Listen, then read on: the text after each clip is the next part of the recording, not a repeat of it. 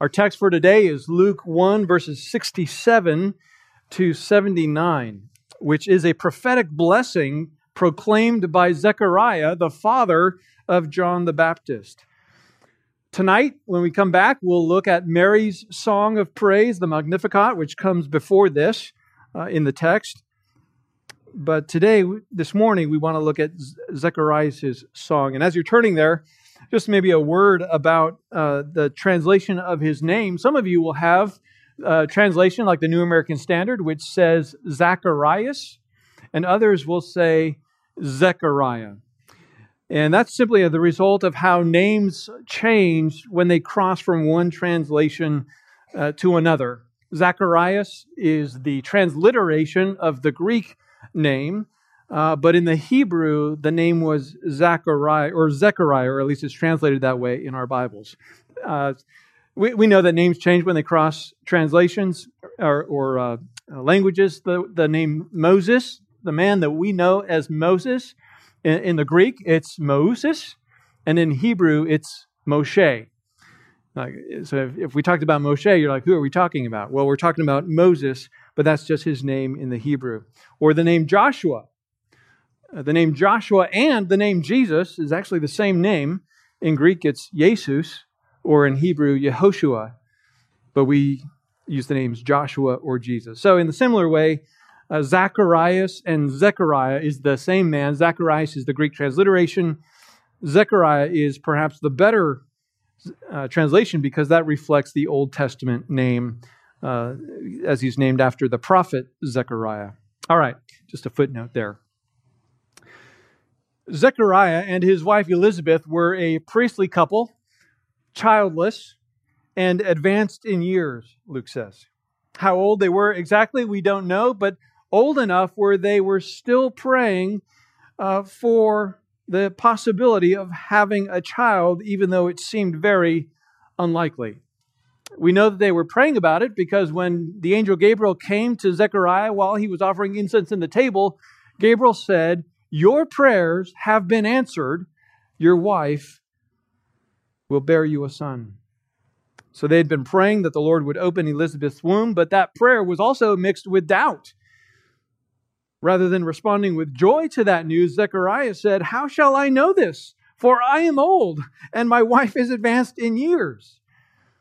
The angel says, "You mean aside from the fact that an angel is telling you this?" He's like, "How about this? You won't be able to talk until that baby's born." And so it was that Zechariah was unable to speak, and some would say even unable to hear, but for sure unable to speak until the moment that his son was born, and they gave him the name John as told by the angel. Well, in addition to all the challenges that not being able to speak for a number of months would bring, think about this. Zechariah would not have been able to say a word the entire 3 months that Mary, who was carrying the Messiah while she was living in their house. No doubt they communicated in many other ways, but it would have been torture for him to not be able to have extended conversations with her about the Messiah and about his own son, the forerunner. Well, in due time, Elizabeth gives birth to John, and Zechariah's tongue is loosed, and the words of our text burst forth like water out of a hydrant. So follow along as I read Luke chapter 1, verses 67 to 79. "And his father, Zechariah, was filled with the Holy Spirit and prophesied, saying, 'Blessed be the Lord God of Israel, for he has visited and redeemed his people, and has raised up a horn of salvation for us in the house of his servant David, as he spoke by the mouth of his holy prophets from of old, that we should be saved from our enemies and from the hand of all who hate us, to show the mercy promised to our fathers and to remember his holy covenant, the oath that he swore to our father Abraham, to grant us that we, being delivered from the hand of our enemies, might serve him without fear, in holiness and righteousness before him all our days.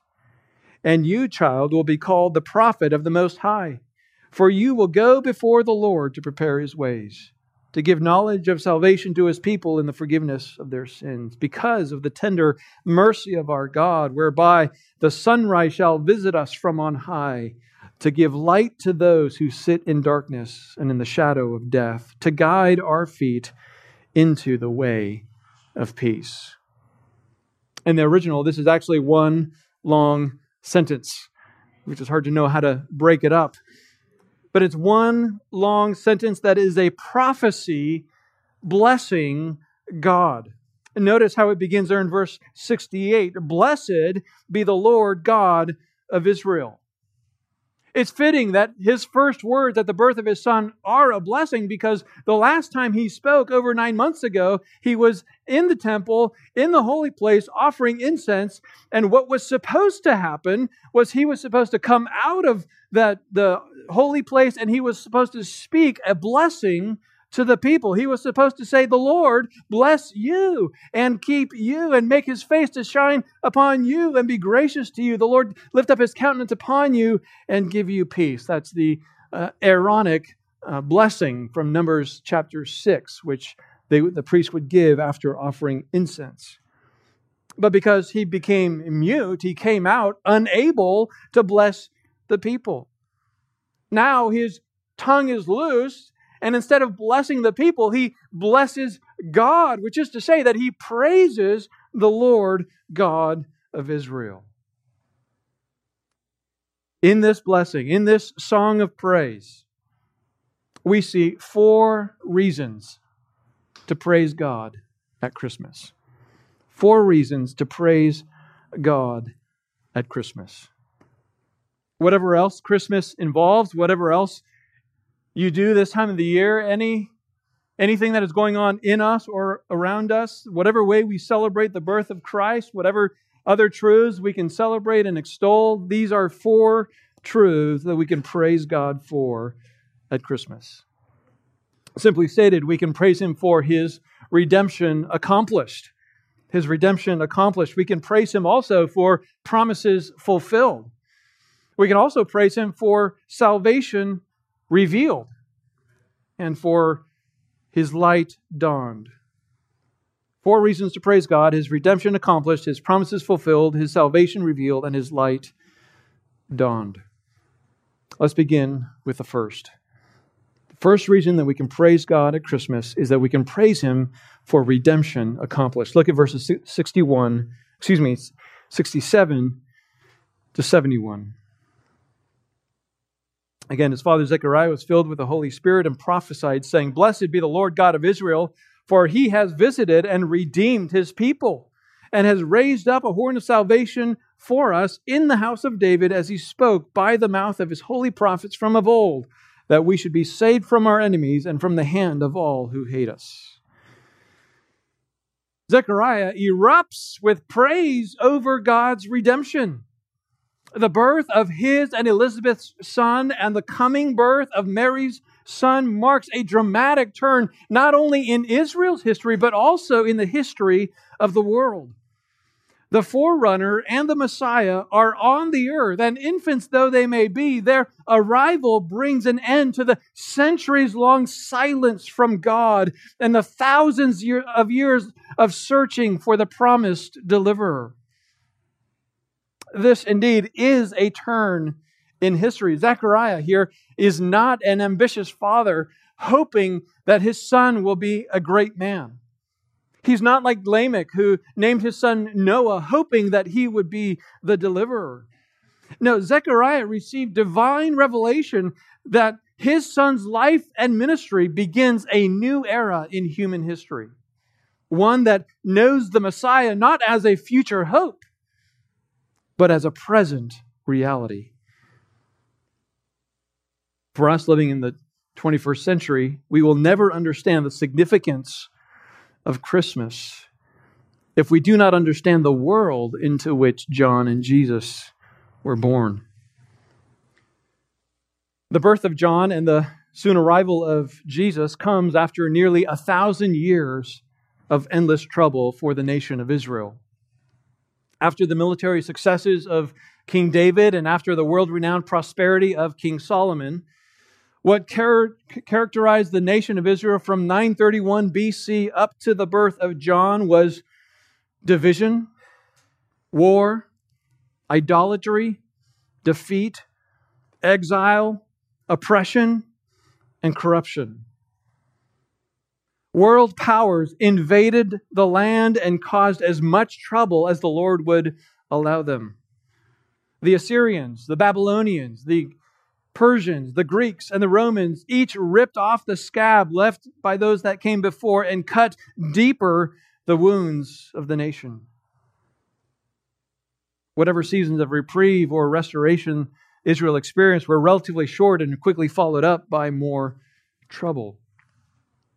In fact, for the last 400 years, there was silence from heaven and people were at their breaking point.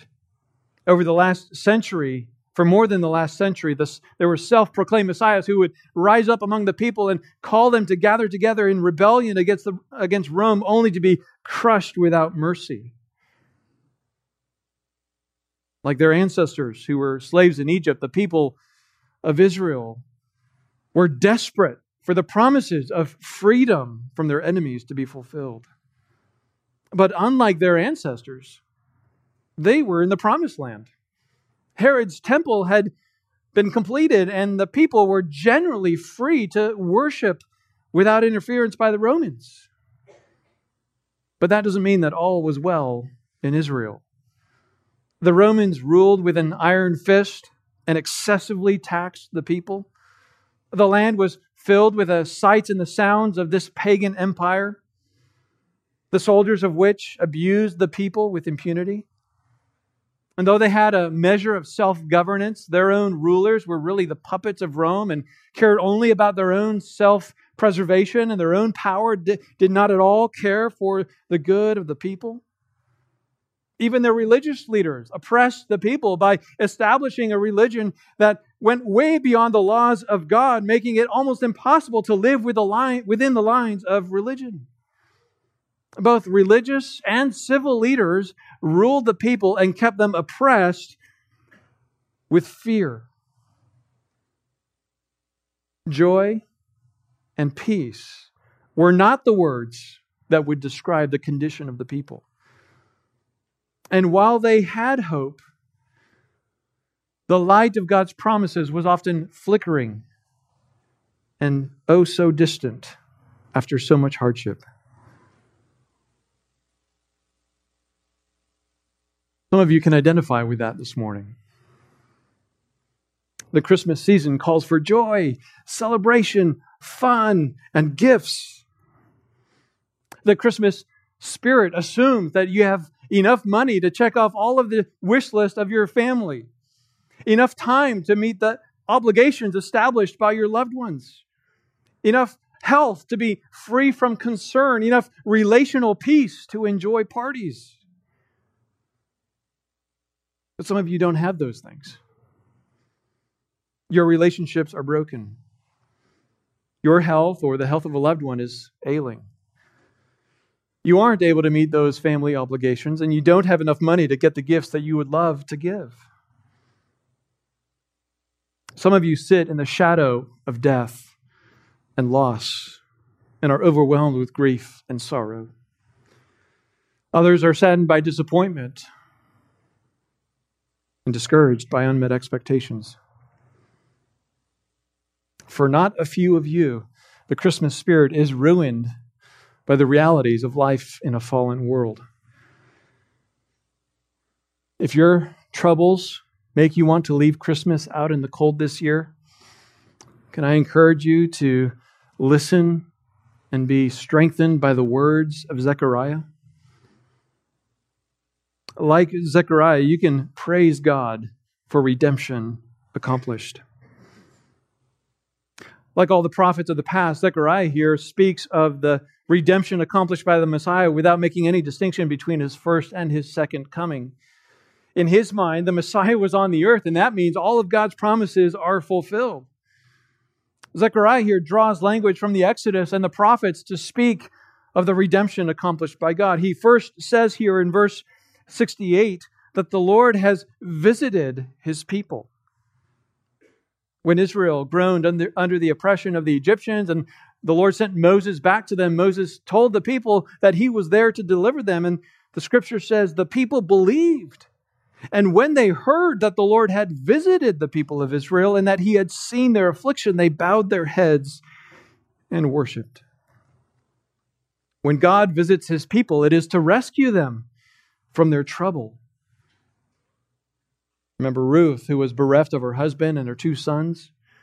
She returned to the land which they had left because it had been ravaged by famine. Well, she returned to that land because she had heard that the Lord had visited his people and given them food. The famine was over. In 1 Samuel, we learn that Hannah, who was desperate to have a child, could not conceive, and so she wept and pled with the Lord, and the scripture says he visited her, and she conceived. Now here, after 400 years of silence from the Lord visited his people. Zechariah then says he redeems his people. This word means to take to yourself what belongs to you, whether by purchase or by right. A slave in that day could be redeemed by being purchased out of the slave market, or they could be rescued from a master who does not have right of ownership.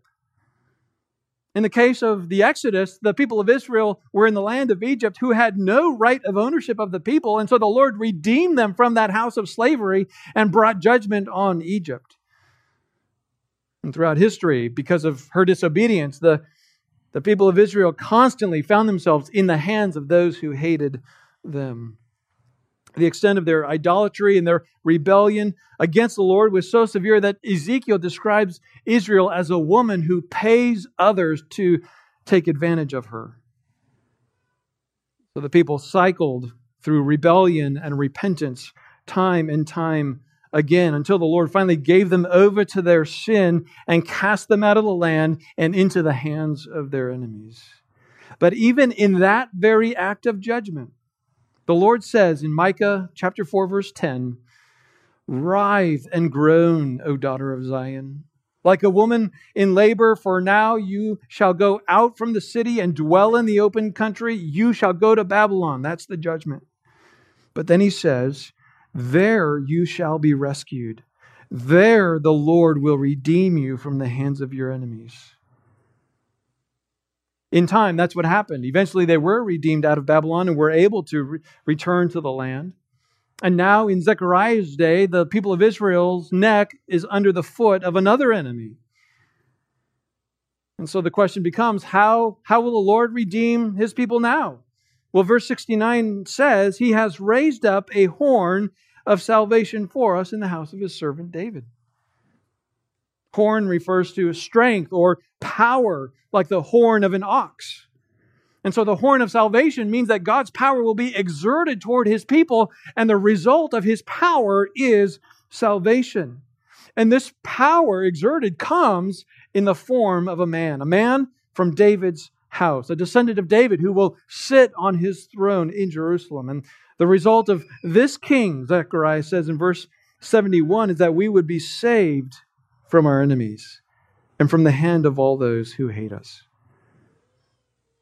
In this statement, he echoes the prophecy of Zephaniah, chapter 3, verse 15, which says, "The Lord has taken away the judgments against you. He has cleared away your enemies. The King of Israel, the Lord, is in your midst. You shall never again fear evil. On that day it shall be said to Jerusalem, 'Fear not, O Zion, let not your hands grow weak.'" Well, in the birth of John and in the coming birth of Christ, Zechariah declares that promise is as good as fulfilled. But it wasn't fulfilled, was it? And it still isn't today. How much more do we see that as Israel is at war with Hamas and Hezbollah and the nations that would seek Israel's destruction? Beyond that, they're being pressured by the rest of the world to give up their right of self-defense. Zechariah here doesn't praise God because everything is said and done.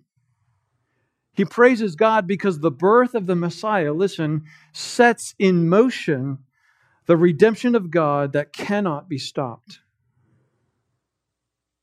This is no different than how the Lord makes promises to you and to me that we can praise Him for, even though they have not been realized in our life.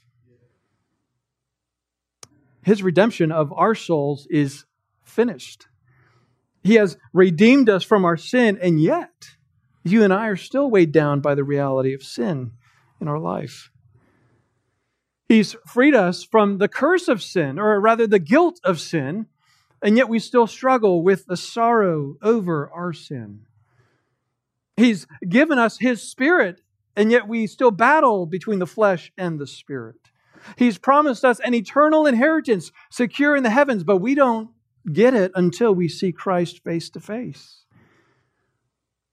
As Jesus hung on the cross, He declared, "It is finished."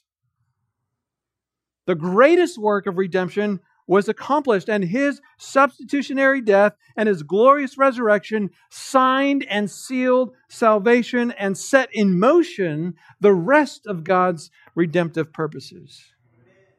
And yet the full realization of all that God has for us is still yet to come. Our battle is that we are so easily bogged down by what we haven't received and what we haven't experienced. We're so focused on our troubles. And so Zechariah's praise here beckons us to follow him and praise God by declaring that Christ has come and victory is His and we are more than conquerors. So, beloved, praise the Lord today and tomorrow and every day. You can praise Him when life is going well, and you can praise Him when life is full of trouble, because redemption is accomplished even if it has not yet been fully realized. Second, we can praise God for His redemption accomplished. We can also praise God at Christmas for His promises fulfilled. For His promises fulfilled. Look at verses 72 to 75. He says, to show the mercy promised to our fathers and to remember His holy covenant, the oath that He swore to our father Abraham to grant that we, being delivered from the hand of our enemies, might serve Him without fear in holiness and righteousness before Him all our days. Zechariah praises God because the birth of his son inaugurates the fulfillment of ancient promises to Abraham and his descendants. Abraham lived 2,000 years before this time. We know something about 2,000-year-old promises, don't we?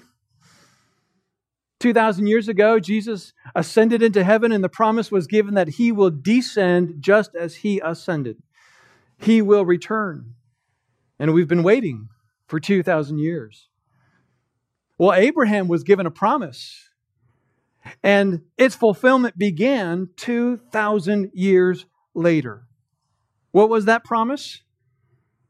Well, the first time the Lord made His covenant with Abraham in Genesis 12, the Lord made this promise.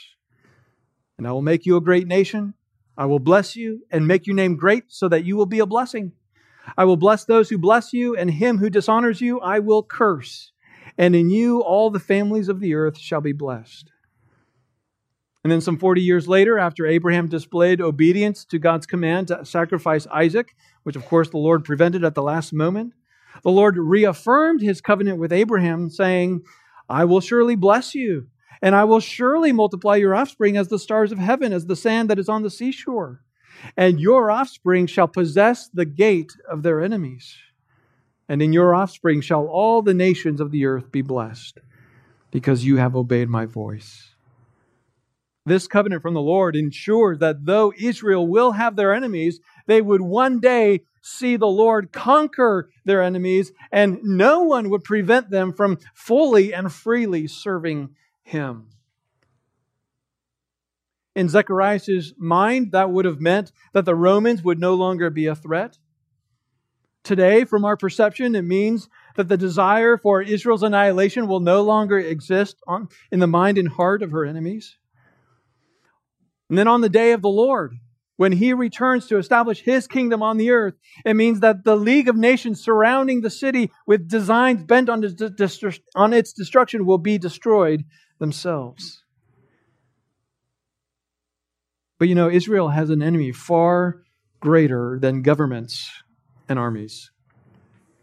And it's the same enemy that you and I have. Sin. Sin is the enemy above all others that prevents Israel from serving the Lord. It's the one that keeps them even down to today in a state of rebellion. And so it is from this enemy that they and all of us need deliverance. The prophet Micah proclaims that such deliverance is coming. The last words of his prophecy are these: "Who is a God like you, pardoning iniquity and passing over transgression for the remnant of his inheritance?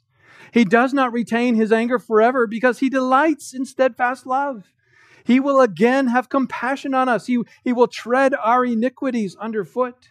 You will cast all of our sins into the depth of the sea. You will show faithfulness to Jacob and steadfast love to Abraham, as you have sworn to your fathers from days of old." Did you hear how Micah there compares the forgiveness of sin with the promise to Abraham and his descendants? It's not just forgiveness of sins that the Lord promises to his people. It's also empowerment to serve him with holiness and righteousness. You saw that in verse 75, right? That we would serve him without fear in holiness and righteousness before him all of our days. Holiness and righteousness are not natural to people who are born in sin. And being forgiven of your sin doesn't remove the rebellious streak of the sinful flesh. So how would the Lord ensure that his people can serve him with holiness and righteousness? Two ways. He promised to give them his Spirit, and he promised to give them his word. The new covenant promise, as revealed in Ezekiel 36, verse 25, says this: "I will sprinkle clean water on you, and you shall be clean from all your uncleannesses, and from all your idols I will cleanse you." That's forgiveness. And then he says, "And I will give you a new heart, and a new spirit I will put within you. And I will remove the heart of stone from your flesh and give you a heart of flesh." And then the new covenant promise, as revealed in Jeremiah 31, verse 33, says, "For this is the covenant that I will make with the house of Israel after those days, declares the Lord. I will put my law within them, and I will write it on their hearts, and I will be their God, and they shall be my people."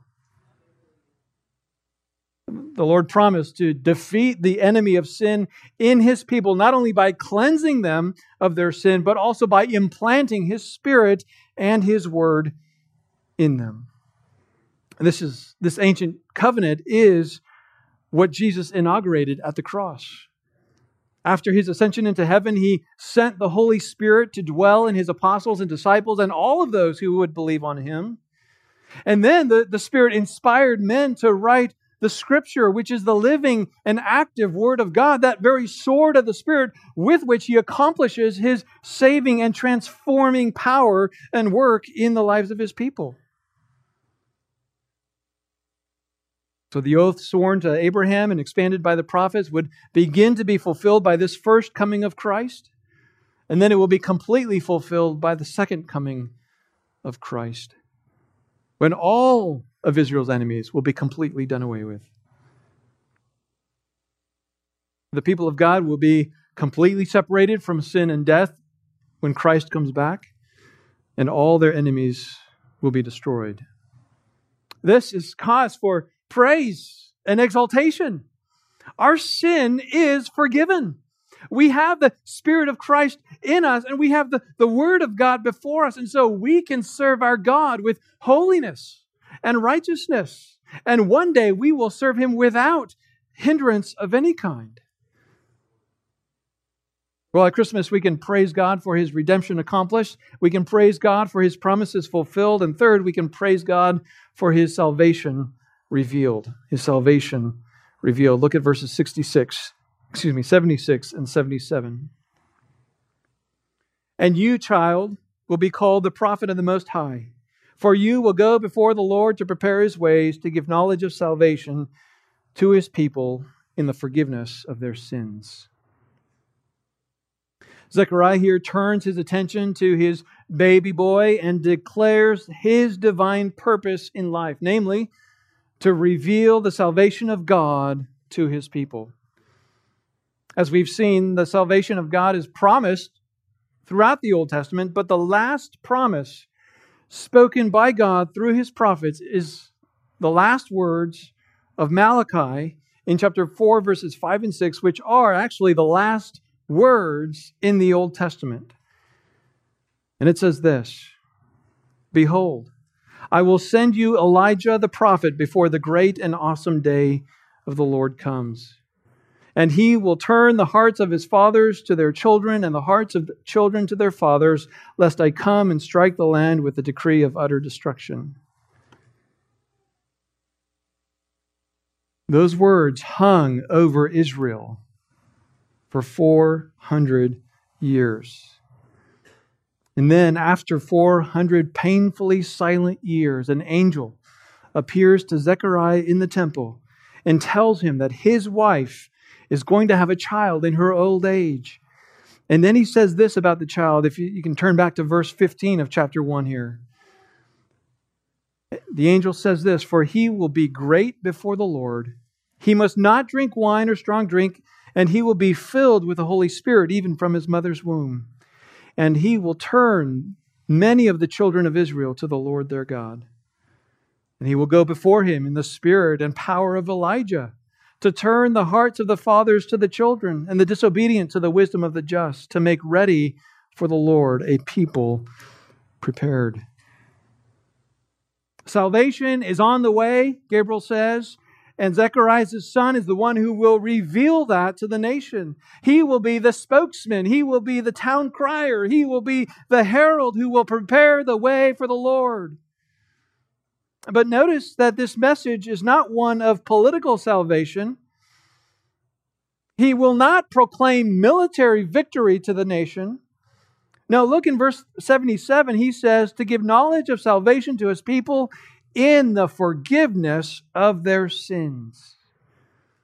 Sins forgiven is the greatest salvation one can have. You can be saved from your political enemies, but that doesn't gain you citizenship into God's kingdom. You can be saved from bloodthirsty armies, but that doesn't deliver you from the wrath of God. You can be saved from all kinds of things in life, but if your sins are not forgiven, you stand condemned before the judge of all the earth, who will cast you into hell for eternity under His just wrath. So as much as Israel might long then and now for salvation from their national enemies, they have no greater need than to be saved from their sins. And that's precisely the same need that you and I have. And praise be to God that in His mercy, that is the very salvation the Messiah came to bring at His first coming. And that's the salvation that John was sent to reveal and prepare the way for Christ. Some 25 years after this moment, John began his ministry publicly and proclaimed the message, "Repent, for the kingdom of heaven is at hand." Matthew 3:2. And then when the time came, a few short years later, for the public unveiling of the Messiah, John pointed to Jesus and said, "Behold, the Lamb of God who takes away the sin of the world." John 1:29. John was the first evangelist. He was the first one to proclaim the good news of salvation from sin. And since then, every generation of believers have echoed and amplified that message that Jesus Christ is the Savior of the world. And so you and I can praise God that the revelation of salvation has come to us. We have heard of the fulfillment of God's promises. We can hear and even read for ourselves of the life that Jesus lived, the death that He died, the resurrection and ascension, and all of what that means for our lives today. And more than that, you and I can join the chorus of proclaiming that message to the world. Starting with John, the evangelist, God ensures that this gospel, this good news, this message of salvation is spread around the world so that all might hear and all might know that Jesus, the Son of God, will forgive your sin if you would but believe on Him. This is a reason to praise God. God has not kept salvation and the message of salvation reserved for the higher echelons of society. He hasn't kept the message contained to just a few. It's not a message that requires payment to hear or a special intellect to understand. No, it's a message that's proclaimed to everyone without distinction, without limitation, and without prejudice. It's for young and old. It's for rich and poor. It's for all people in all places, in all languages. Praise God that His salvation has been revealed to the likes of you and to the likes of me, because we can celebrate the forgiveness of sins through Christ. Well, the fourth reason that we can praise God at Christmas is for His light dawned. We can praise God at Christmas for His redemption accomplished, His promises fulfilled, His salvation revealed.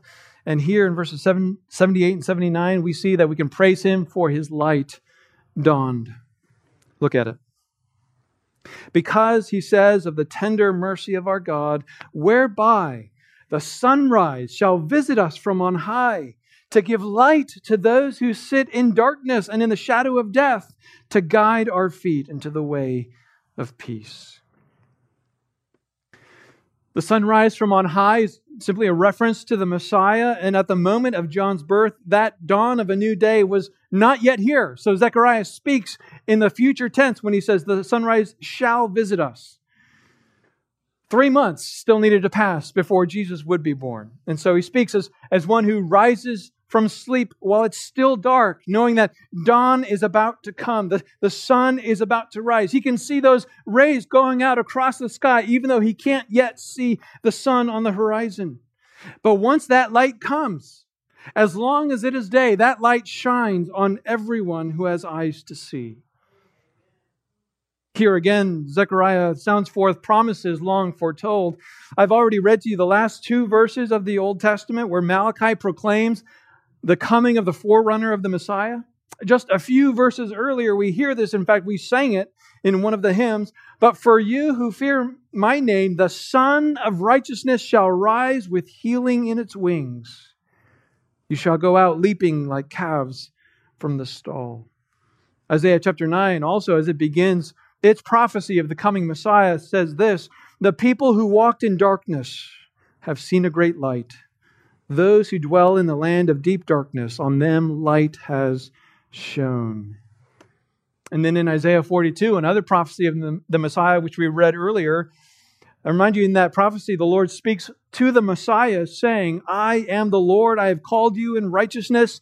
I will take you by the hand and keep you. I will give you as a covenant for the people, a light for the nations, to open the eyes that are blind, to bring out the prisoners from the dungeon, and from the prison those who sit in darkness. Darkness represents ignorance, confusion, hopelessness.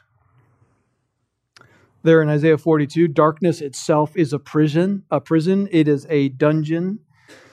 It's a place of despair, because without light you can't perceive the world. Without light, you can't understand the sounds that you hear. You can't make sense of your surroundings. Unless someone comes alongside you to give you understanding, a blind person is virtually immobile, unable to move without running into danger. Such a condition leads to anxiety and to fear and uncertainty. This is living in the shadow of death, where you can't see everything as a threat to life. When Jesus came, He didn't come to just walk alongside the blind to guide them. He didn't come to lead those sitting in darkness so that they could get around. No, Jesus came and gave sight to the blind. And His light shines so that new eyes can see, and we can make sense of the world and freely move around it without fear. That tension and that hesitancy felt in the dark is replaced by peace and ease in the light. The light of Christ guides us in the way of peace, in that we can see and walk the proven paths that are straight. and avoid the paths that are full of cracks and crevices and pitfalls and dangers. Zechariah here praises God that dawn is coming. You and I can praise God that dawn has come and the light of Christ shines. The birth of Jesus is the dawn of Christmas because light has come into the world. Jesus himself said in John 8:12, I am the light of the world. Whoever follows me will not walk in darkness, but will have the light of life. And then he says again in John 12, verse 46, I am the light of the world. Whoever follows me will not walk in darkness, but will have the light of life. The light of the gospel of the glory of Christ has shone in our hearts, and with our blind eyes open, we can see Him and follow Him in the paths of peace. But not everyone does. The tragic reality is that many do not come to the light. John 3:19 says, and this is the judgment. Light has come into the world, and people love the darkness rather than the light because their works are evil. Unlike roaches that just scatter when the light gets turned on, sinners hate the light and do anything they can to extinguish the light. And those who had the opportunity to put out the light of Christ did exactly that. Or so they thought. The Jewish leaders thought they could extinguish the light by putting Him to death. But once again, the light dawned on the third day, and Jesus arose from the grave victorious over sin and death. And His light shines on all those who believe on Him. And so the call goes out from Ephesians 5:14 to all who live in darkness, awake, O sleeper, arise from the dead, and Christ will shine on you. And to all on whom Christ has shone, who believe on Him, to all who have been called out of darkness and into His marvelous light, we are to live in the light. Ephesians 5:8 says, for at one time you were darkness, but now you are light in the Lord. Walk as children of light. The light of Christ emanates from His Word, and as we walk in that light, the Spirit produces that fruit of peace and joy and love and so much more. So, beloved, like Zechariah, we can praise God at Christmas because the light of Christ shines.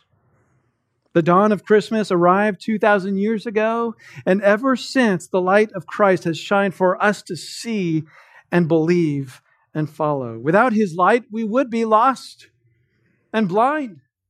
Without His light, we would be imprisoned in the dungeons of darkness, hopeless and despairing. But praise God that His light has dawned.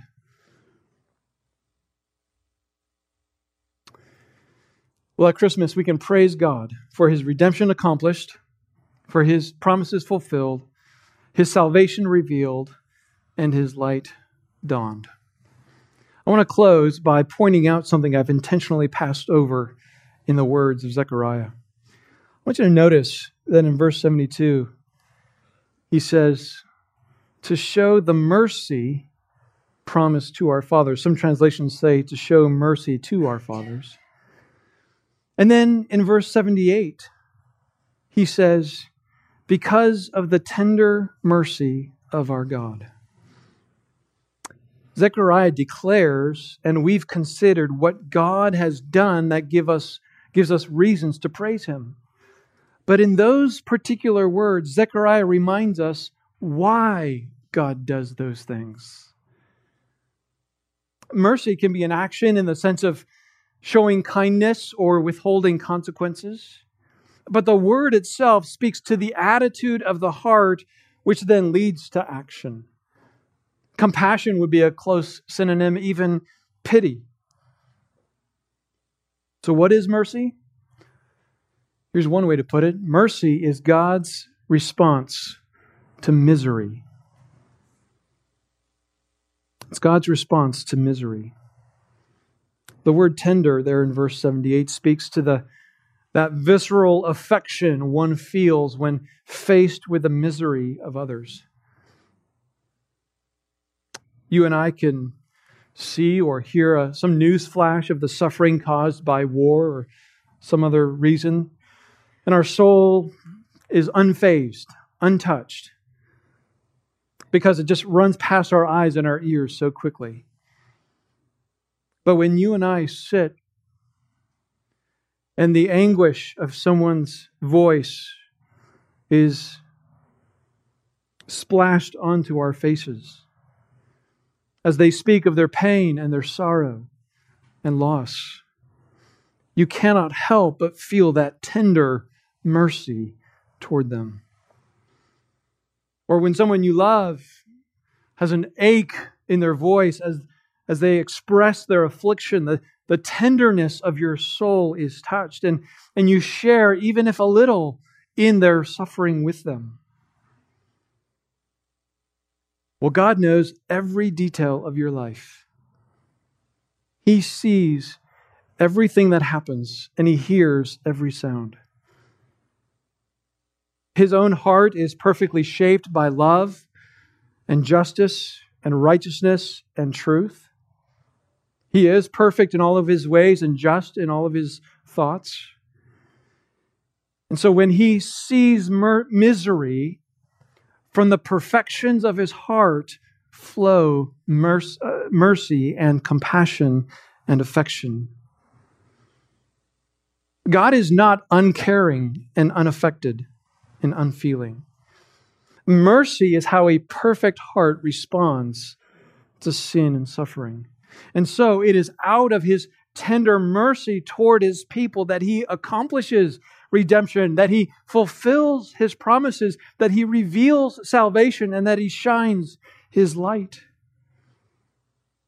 Jesus said in Matthew 9:13 to the Pharisees who couldn't understand why Jesus would spend time with sinners, Jesus said, "Go and learn what this means. I desire mercy and not sacrifice. For I came not to call the righteous, but sinners." Jesus reminds them there that God is a God of mercy. In the same way, when Paul wants to describe God's work of salvation in Ephesians 2, he emphasizes what it is in God that gives rise to His saving work. He says, "But God, being rich in mercy, because of the great love with which He loved us, even when we were dead in our transgressions and sins, made us alive together with Christ. By grace you have been saved." My friends, God is rich in mercy.